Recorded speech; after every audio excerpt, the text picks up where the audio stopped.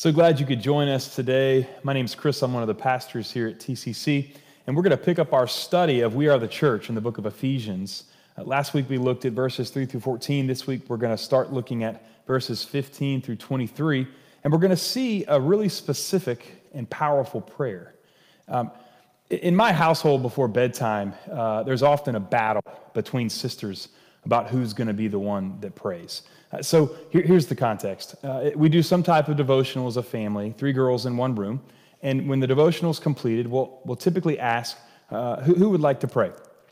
And occasionally, one or sometimes more than one will raise their hand and exclaim they want to pray, right? Hence the battle. So when we get all that sorted out, the battle is done, and we've chosen who's going to pray. We then allow that child to pray while we listen. When they complete that prayer, I offer a couple words of encouragement, and then either I or Amy will complete our time together. That being said, I've really started to take a step back here recently and just pay attention to what my children are praying for. And I've noticed something interesting. I've noticed that it's a very rare occasion that my children don't pray and thank God for one another, and for their brother Hudson, and for my wife, and for myself. In fact, it's such a rare occasion that they forget this, that when they do, you can be sure that one of their sisters will absolutely point it out. As I thought about this and then reflected during my study of Ephesians chapter 1, my mind immediately went to verses 15 and 16. And Paul continually here gives thanks and praise for the believers at Ephesus. And he does this because of the gospel that's taken root in their life, and then also the fruit that comes out of that. And Paul gives specific motivations and specific purposes behind his prayer that we'll walk through together today. But Paul prays for what is important to him continually.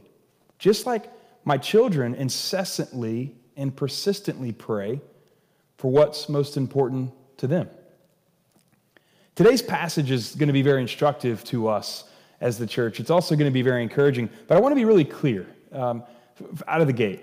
Paul wrote this passage and in book to believers, to the believers specifically at the church of Ephesus, and it does have implications for the modern day church as well.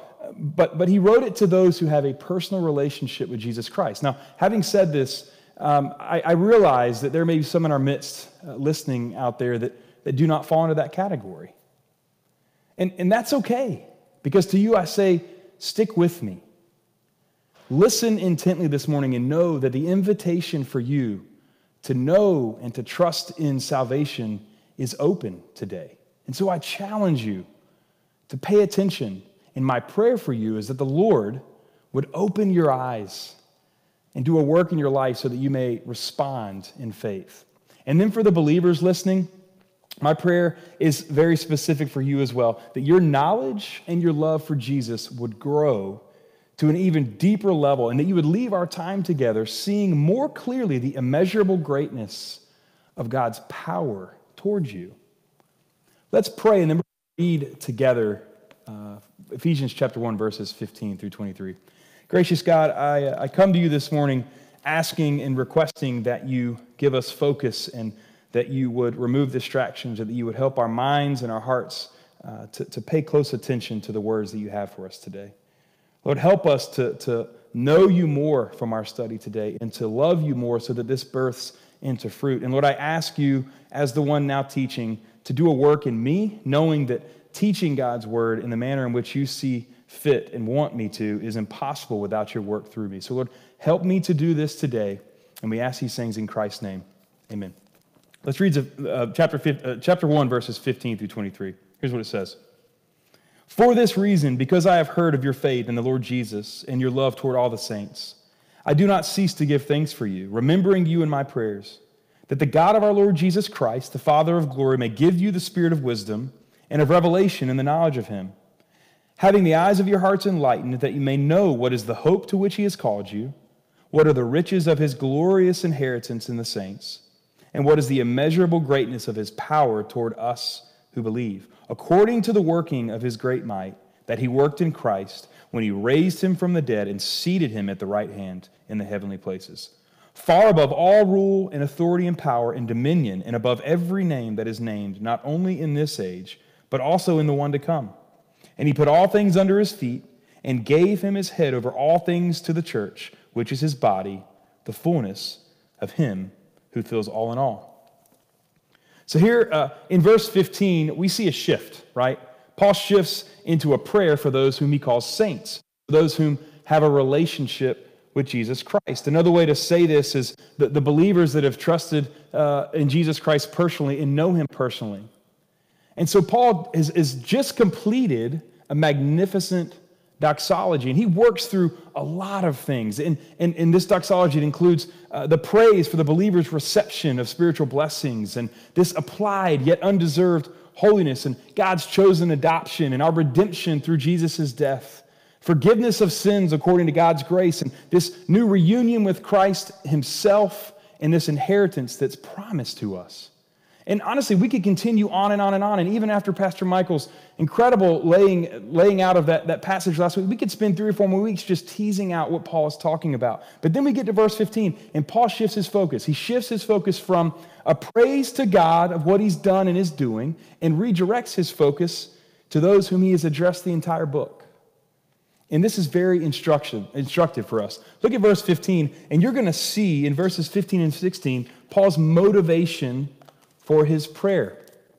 Look at the first 3 words. For this reason. If you're studying your Bible, this should spark something in your mind. You should ask, well, what reason, Paul?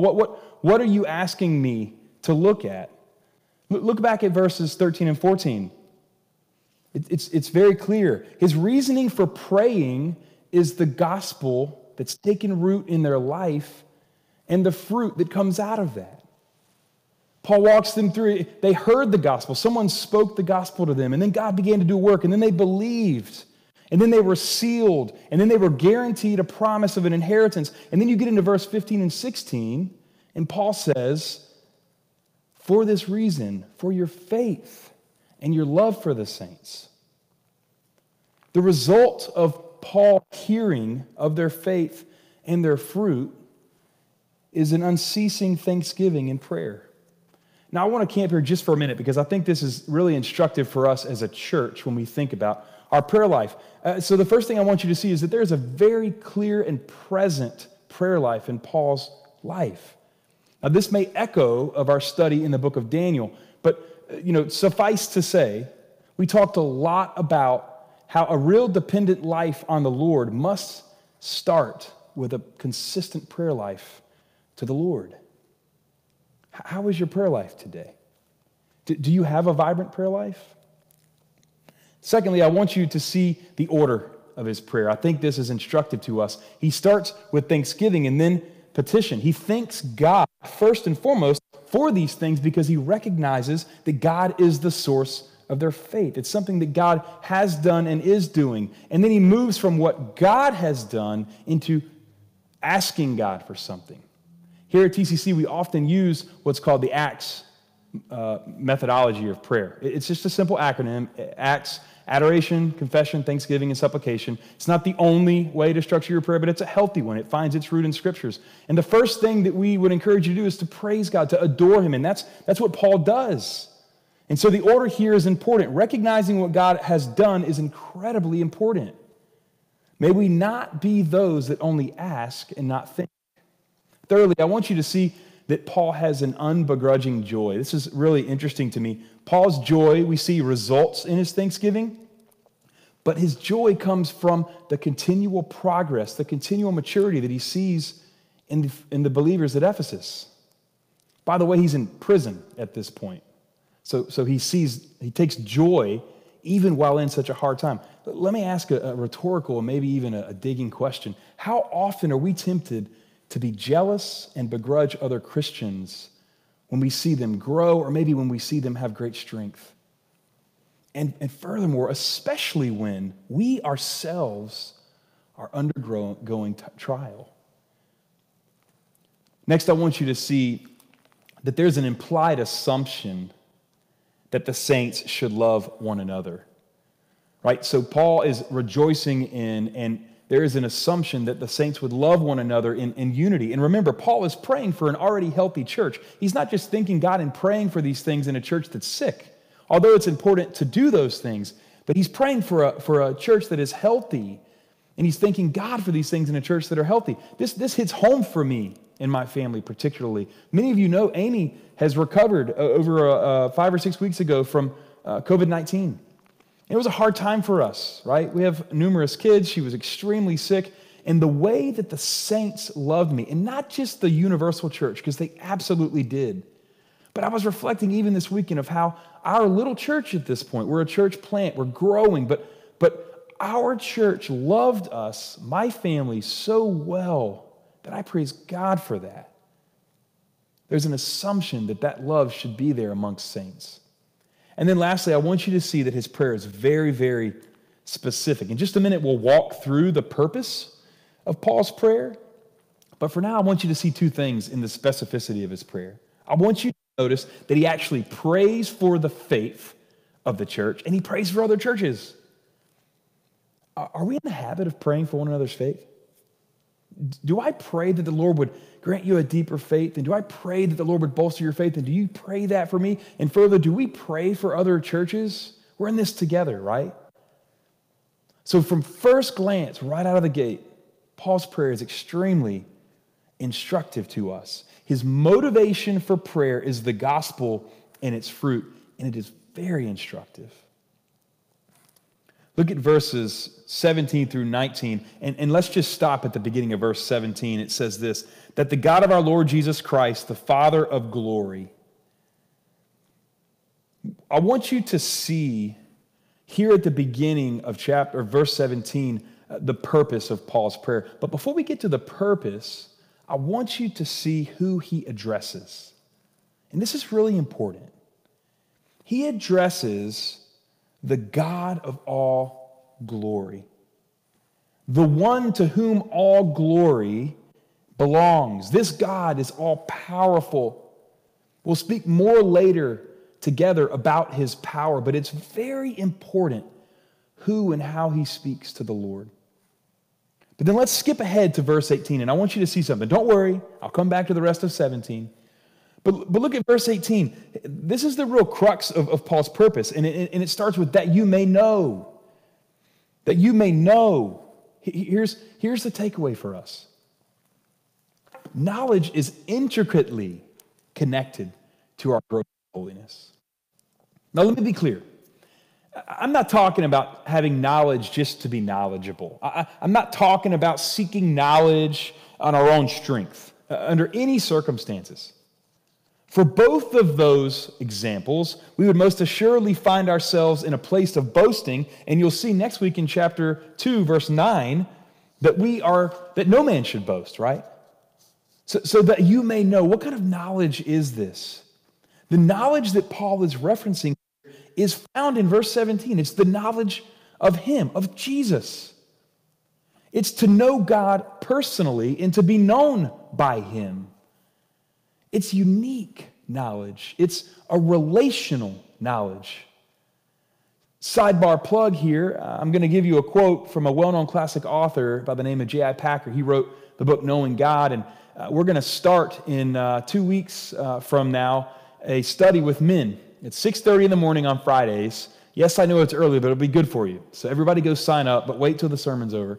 But he writes a book called Knowing God, and here's what he says. The highest science, the loftiest speculation, the mightiest philosophy which can ever engage the attention of the child of God is the name, the nature, the person, the work, the doings, and the existence of the great God whom calls him Father.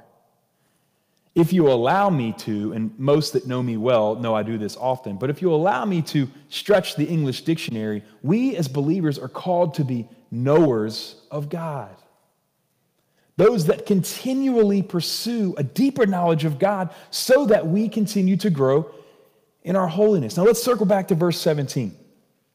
That the God of our Lord Jesus Christ, the Father of glory, may give you the spirit of wisdom and of revelation in the knowledge of him. This is not merely a sophisticated intellect or some type of deeper study, although that can be a part of it.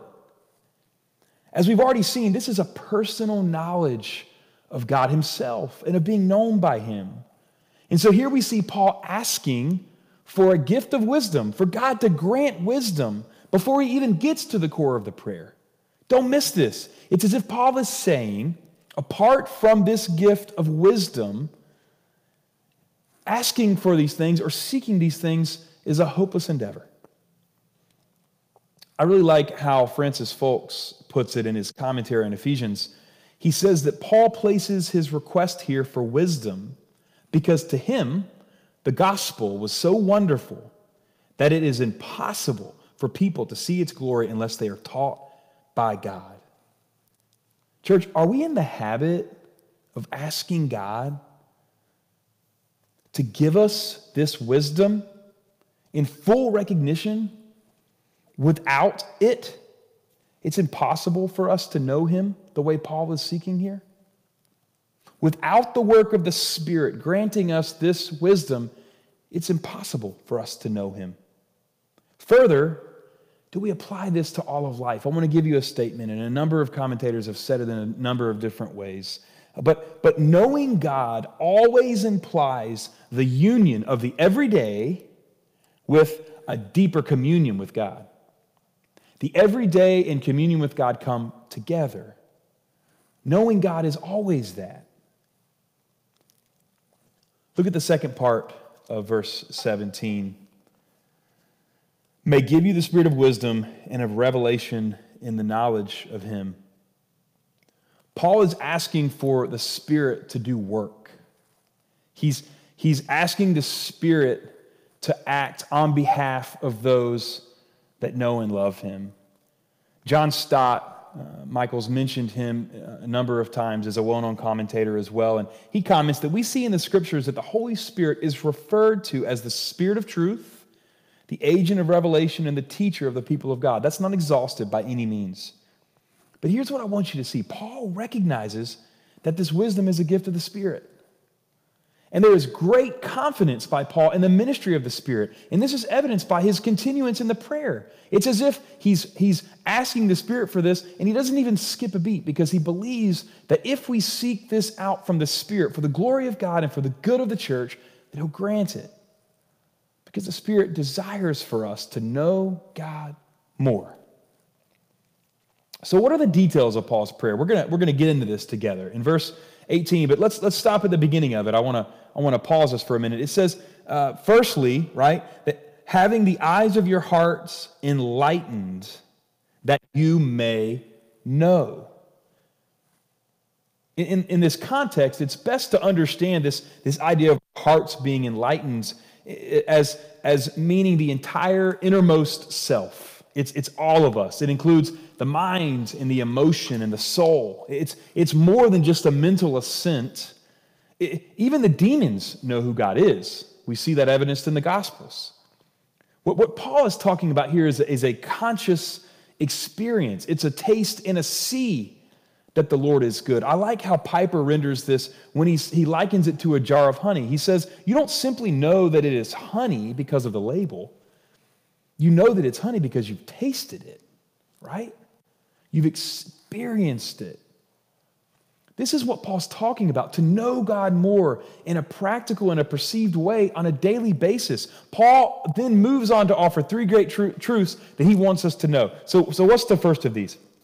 The first thing he asks for is that you may know what is the hope to which he has called you. Now, from first glance, he's not praying that the Spirit would give them these things. They already have them, by the way. We already have these things in Christ. From the moment of salvation, we've been called to something. We have this hope that we're called to. We have the hope, we have the inheritance, and we have the power. God has called us to something and for something.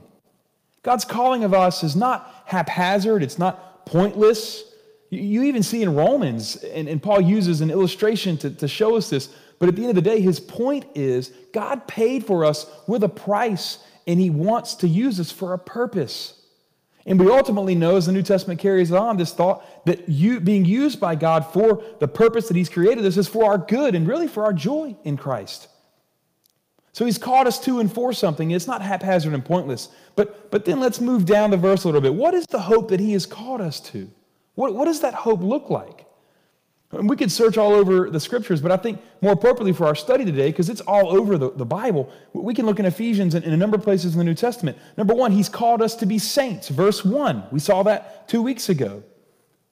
He's called us to be holy. Verse 4, we saw that last week. He's called us to be free from sin. Galatians 5, verses 1 and verse 13. He's called us to unity and peace with one another. You see this in Ephesians 4, 1 through 2, and then you can move to Colossians chapter 3, verse 15. By the way, this fellowship, this unity and peace, this fellowship, it stretches across the boundaries of race and class.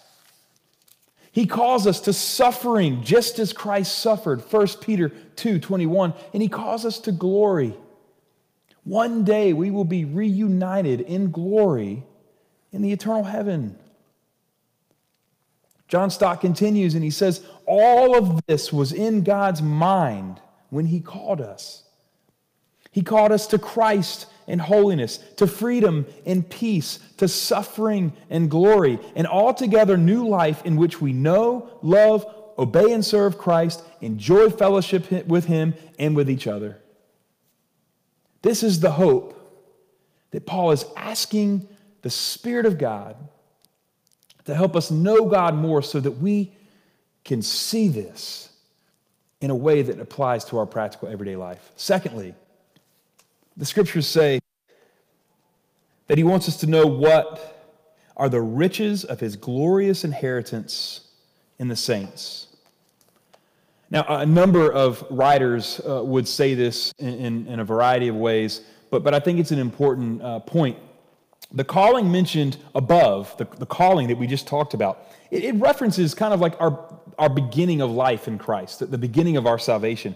Now we're looking at the riches of His glorious inheritance in the saints, and this seems to point us to the end, when Christ gives us our inheritance. And so it's this idea of a final inheritance. It's the same inheritance that the Holy Spirit guaranteed us in verse 14, by the way, that we've already looked at. And it's also the same inheritance that's found in one of my favorite books in all the Scriptures, Peter. 1 Peter chapter 1, he says it's this inheritance that is imperishable and undefiled and unfading, kept in heaven for you. And so we as Christians, every day, on some basis, in the day-to-day, in the normal life of the mundane, we should anticipate with delight and gratitude the inheritance that is ours in Christ. And Paul here prays that the Spirit would help us know the riches of this inheritance. Now, this has great implications for the everyday, and it should be something that we should consider, maybe even often. And we'll comment more later on the practical application, because I want to get really real for us on a low level. But what happens this side of heaven is not the final word. There's more to come. All things will be made new, and we will be reunited with Christ in eternity forever. Thirdly, I want you to see there in verse 19, that He wants us to know what is the immeasurable greatness of His power towards us who believe. Given that Paul's last 2 points kind of cover the beginning of the life in Christ and then the end, this one seems to really cover the in-between. Many would actually say this could perhaps be the most important thing that he prays for our life now, right? Because it speaks very specifically to our life as we know it today. And honestly, the language here that's used in the passage is some of the strongest language of all three requests. And he uses words like immeasurable, greatness, and power, and the work of Christ. And so immeasurable carries this meaning of infinite and vast and unsearchable and endless. And then you've got this idea of the power that is working towards us by His great might. It's God's might that's doing it, and something is operationally happening. This power is working. It's active on our behalf. This power is able to be perceived and actually realized in our life. It's not just simply an abstract concept. A good exercise for us as believers is to reflect on how the Lord has grown you in specific areas of our life. Amy and I do this probably not nearly as often as we should, but we go through seasons of life and practice where we will write down a specific request, oftentimes one that's more pressing, and we'll refer back to it at a later time to see how the Lord has answered that. That's an important exercise. Francis Folks comments further that the burden of Paul's prayer, in fact, is that the mighty power of God may be known and experienced by its operation in us who believe. And the apostle is confident that it belongs to the men and women on this simple condition of faith in Jesus. Now, I addressed two groups earlier, those of us that know Christ and have a relationship with him, and those that do not, right? So to the unbeliever, I want to draw your attention, and again, I hope you're accepting my challenge and you're listening intently to what Paul has to say to us. But I'll say this, you as an unbeliever, you can't know the immeasurable greatness of his power apart from faith in Jesus. But as I said earlier, I pray that the Lord would reveal himself to you and you would respond in faith so that you can know these things because the invitation is open. And then for believers, I pray that this power that Paul is speaking of will become so evident in your life for the glory of the Lord and the good of those that love him. Let's move on to verse 20. And we're going to see here the basis of Paul's prayer. There's another little shift here. And so he goes on to that he worked. That refers back to everything he's just said. That he worked in Christ when he raised him from the dead and seated him at his right hand in the heavenly places, far above all rule and authority and power and dominion, and above every name that is named, not only in this age, but also in the age to come. And he put all things under his feet and gave him his head over all things to the church, which is his body, the fullness of him who fills all in all. Now, we said a lot there, and we're gonna traverse this together. But I want to give you an overarching statement here that I think might be helpful. God's power is exemplified for us most clearly in the work done in and after the resurrection. In verse 20 through 23, Paul gives us this incredible picture and demonstration showing the greatness of God's power to us. So here's the deal. What is the basis of Paul's prayer? What gives Paul's prayer confidence? What gives it credibility? Well, let's answer that. We'll break it into 4 sections. Number 1, the power working toward us now is the same power that he worked in Christ through the resurrection. Let that sink in for a minute. This power is power over death. It's a power that defeated death. That brings our minds to 1 Corinthians 15:55. O death, where is your victory? O death, where is your sting? The same power that rose Christ from the dead is the same power that rose us spiritually from the dead. And this is the power that is at work in us now, today, that we possess. And Paul is praying that the Spirit of God would help us know God more so that we would see this power. Secondly, this power working toward us now is the same power that accomplished the ascension. It says seating him at the right hand in the heavenly places.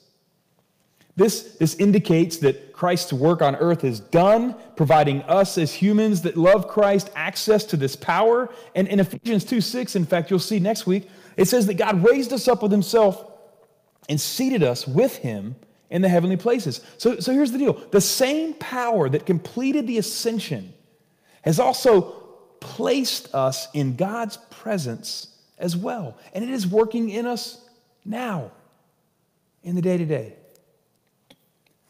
Thirdly, the power working toward us now is the same power that exalted Christ far above all rule and authority and power and dominion, above every name that is named in this age and the age to come.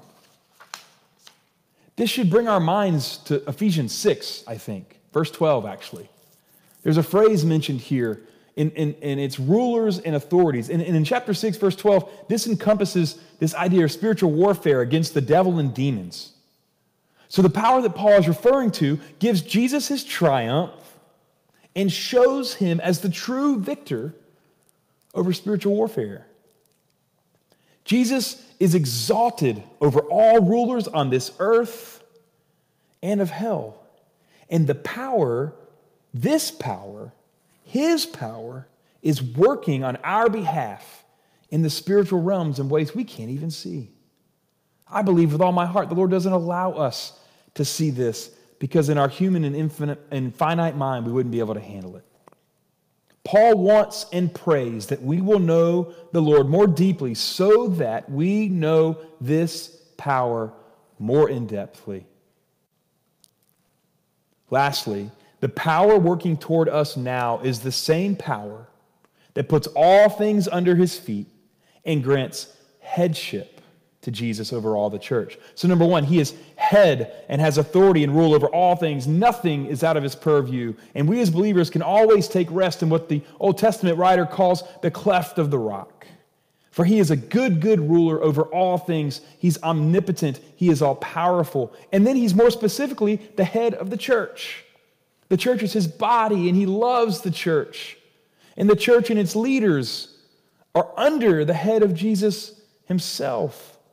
And so the implications for the church here are vast, and we'll work through this, a lot of this, through the book of Ephesians, through our study of We Are the Church here in the book of Ephesians.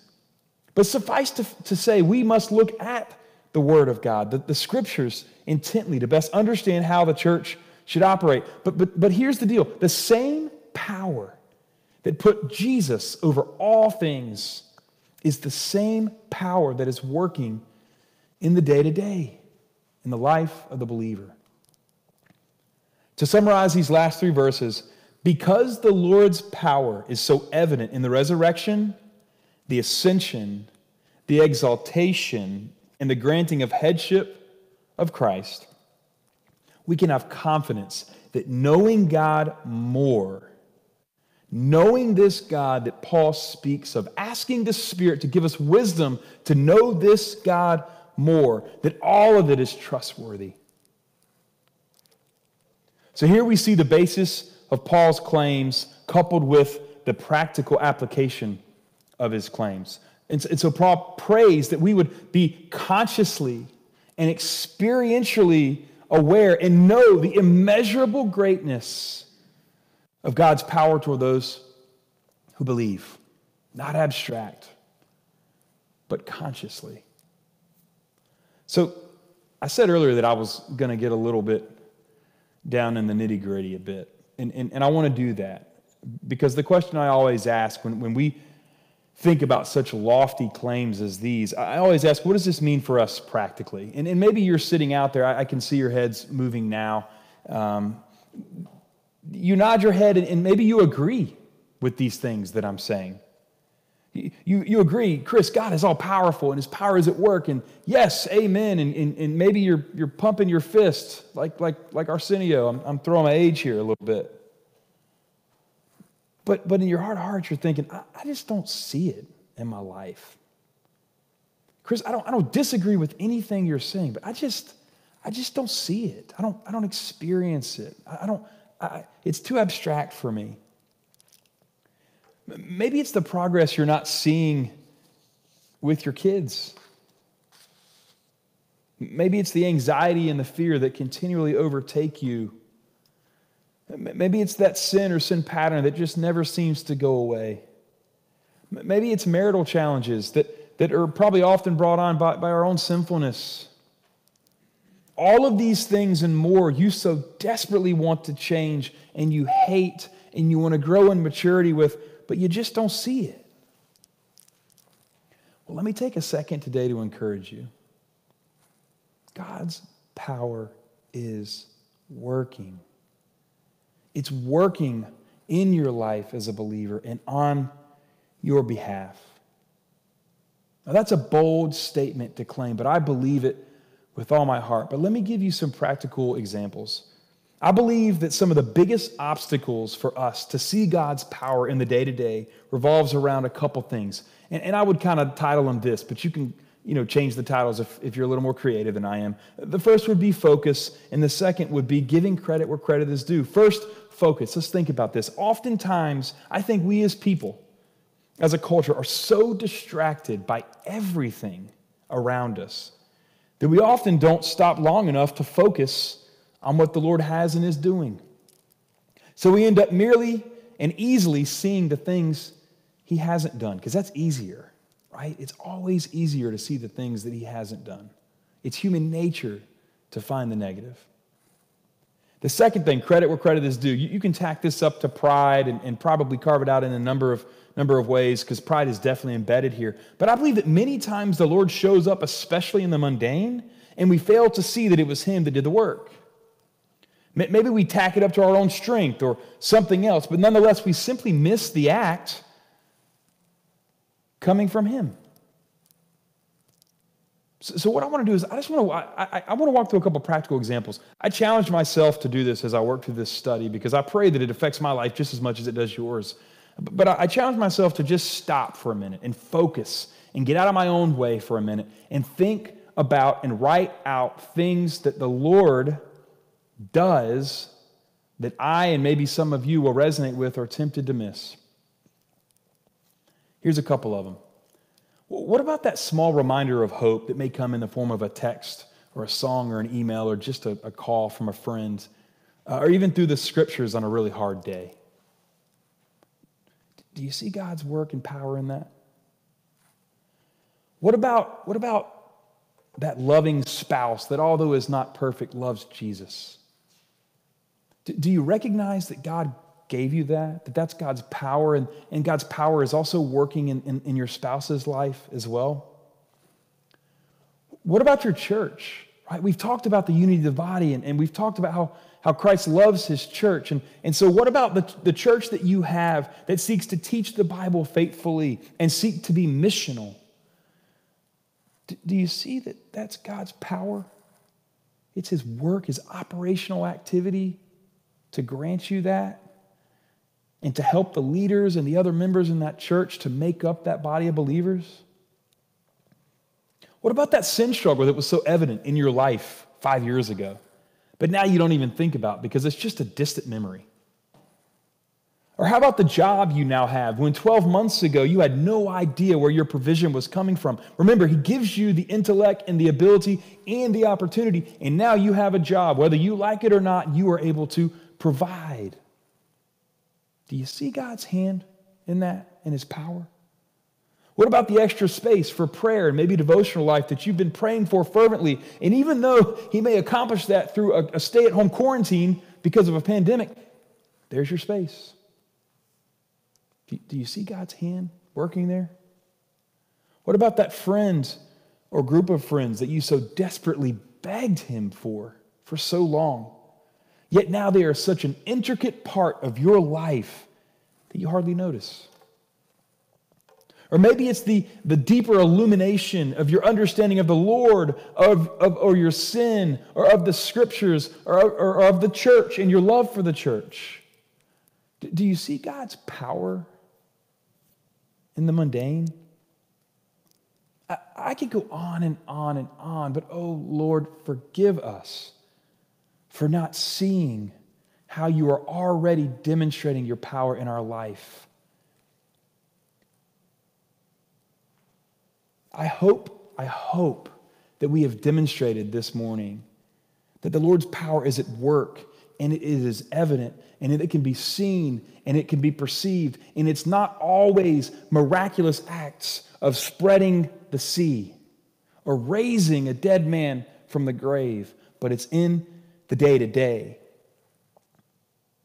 I pray that your life would grow today from our study, and your knowledge of God would grow, and your recognition of God's power would grow from the mere glimmer that maybe it is right now to an incredibly clear flame that pervades all of your life for the glory of God and for the good of those who love Him. And may we confess and repent to God when we don't. This is Paul's prayer. It's certainly my prayer, and I've been challenged to do that this morning. But I also believe it should be your prayer. So to the unbeliever, you're welcome into the family.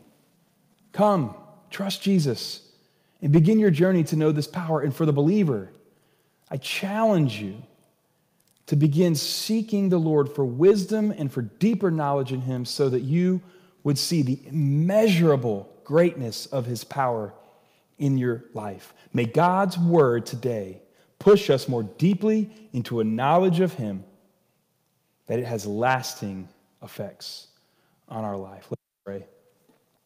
Gracious God, thank you for your word. Lord, thank you for how it speaks to our hearts directly, how it cuts deep, Lord, but yet it also gives us hope. Lord, thank you for servants like the Apostle Paul. And Lord, we don't hold him up because he's any better than the next guy. Lord, he is a great example for us to seek, but we don't seek him because of who Paul is. We seek him for because of who Paul seeks. And Lord, I pray specifically today for all of us that, Lord, we would see more clearly the power of God in our life. And for those that don't know you, Jesus, please, I beg of you, reveal yourself to them and may they respond in faith. Lord, I pray that we're more changed into the image of you and that this teaching would not be merely passive. But Lord, we know that's only the work your Spirit can do. So do that in our lives. We love you and we ask these things in Jesus' name. Amen.